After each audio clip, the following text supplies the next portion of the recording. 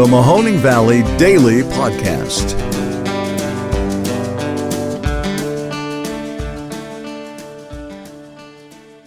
Hello, everybody, and welcome to today's episode of the Mahoning Valley Daily Podcast. My name is Ron Cabuno, and I'm your host. It is October 26th. Thank you very much for tuning in, my fellow Youngstonians, my fellow Polandians, Polandites, Canfieldians, Austintonians, and of course, let's not forget our Boardmanians, our Board Maniacs. We'll get to you in a second. Anyways, I wanted to let you guys know that you really should check out yesterday's episode with Mr. Chris Stanley. It was a fantastic episode. We talked about critical race theory, the good, the bad, the indifferent, the ugly, everything you can imagine, at least what you could fit into 20 minutes. It was really cool. Check it out. It is chilly today. It is going to be very cold. It's actually one of the worst kind of days. I don't know if you are with me on this, but the worst kind of day is when the hottest point of the day is at like midnight and you could just see the temperature plummeting as the day goes on. That is not how it's supposed to work in my book.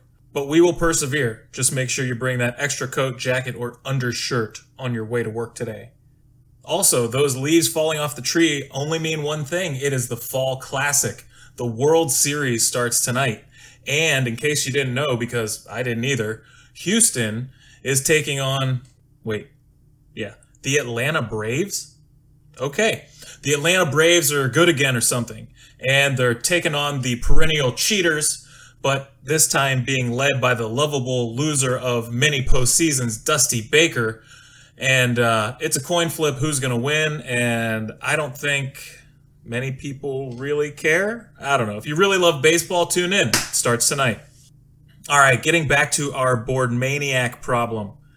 It looks like the school board meeting that was held last night was a raucous one. I saw some photos, and there were people that brought signs. This looked like college game day. It was insane. And we had our man on the ground there, Gary Hassey, and I'm hoping to have him on the show maybe tomorrow so he could tell us about what he saw there and what went down. Turns out the mask mandate stays in place, and nothing really changed. It's just more people were able to voice their opinions in a really loud way. Gary actually was one who started the pro-masking group in the Boardman School District, and I commend him for that. I just worry, though, I think we might be coming to an inflection point, and it's going to be for the better.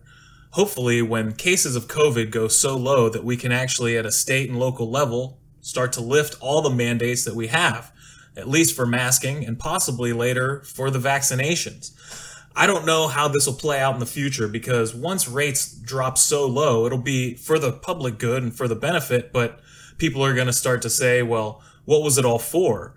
Well, turns out it was to mitigate how bad it got at its worst, but then now, when everything seems to be at a low roar, who then really gets to claim victory? All I care about is stopping the spread and getting as many people protected as possible and as few people dying. So whoever wants to claim victory by that happening, that's fine. But I think, eventually, the masks will have to come off. But they're on for now.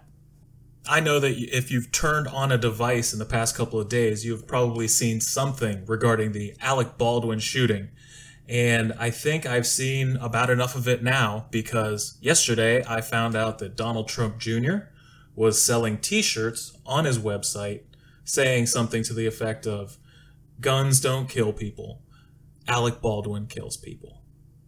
If you laughed, I get it. Some people do have sick senses of humor. But if you support somebody like that, who's looking to profit off of the death of a totally innocent, hardworking individual, just so they can spite somebody who made fun of their daddy, then you have really messed up priorities. Anyways, let's see what's going on in the political world. Well, on the national level, we still have quite a bit of hemming and hawing going on in terms of what is going to be in this reconciliation bill.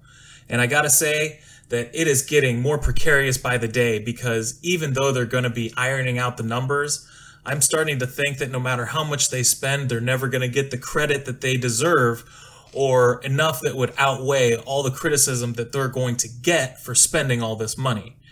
I was just listening to somebody today that said that essentially if what they propose gets pared down to helping just the poorest individuals in the nation, then those middle class individuals who only hear about the spending and got to reap none of the benefits aren't going to be looking very favorably at the Democrats come election time. That makes a lot of sense.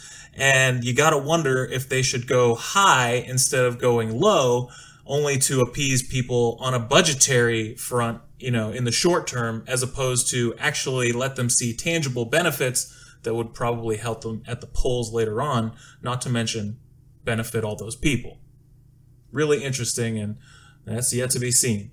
I would really like to take a deep dive, or at least try to explain everything that is in this reconciliation bill, just so we can talk it out amongst ourselves sometime this week. So look forward to that.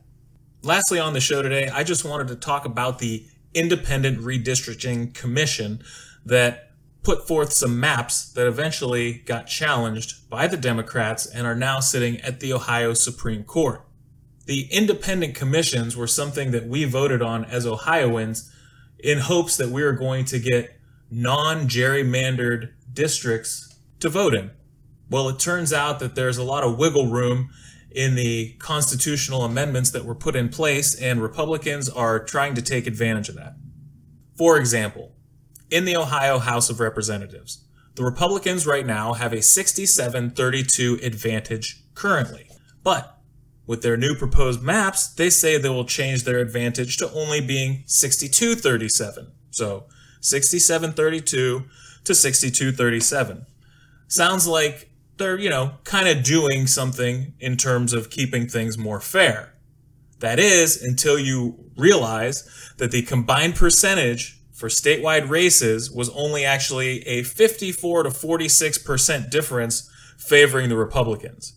Which then, of course, would mean that their 62-37 is still very far skewed from the actual numbers that you're seeing reflected at the polls. The Republicans are doing this because the clause said that they only have to reflect voter preferences within the last period since the last census.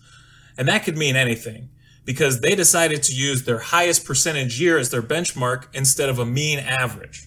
Essentially, one year they did really, really well at the polls versus the Democrats, and they decided to use that as the measuring stick as to how they wanted to accord the House seats.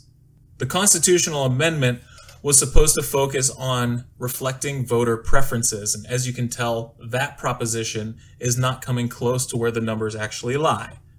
And you need to look no further than people like Frank LaRose and Governor Mike DeWine in seeing that they're not too happy with these propositions either. They were hoping for something that would be a little more straightforward.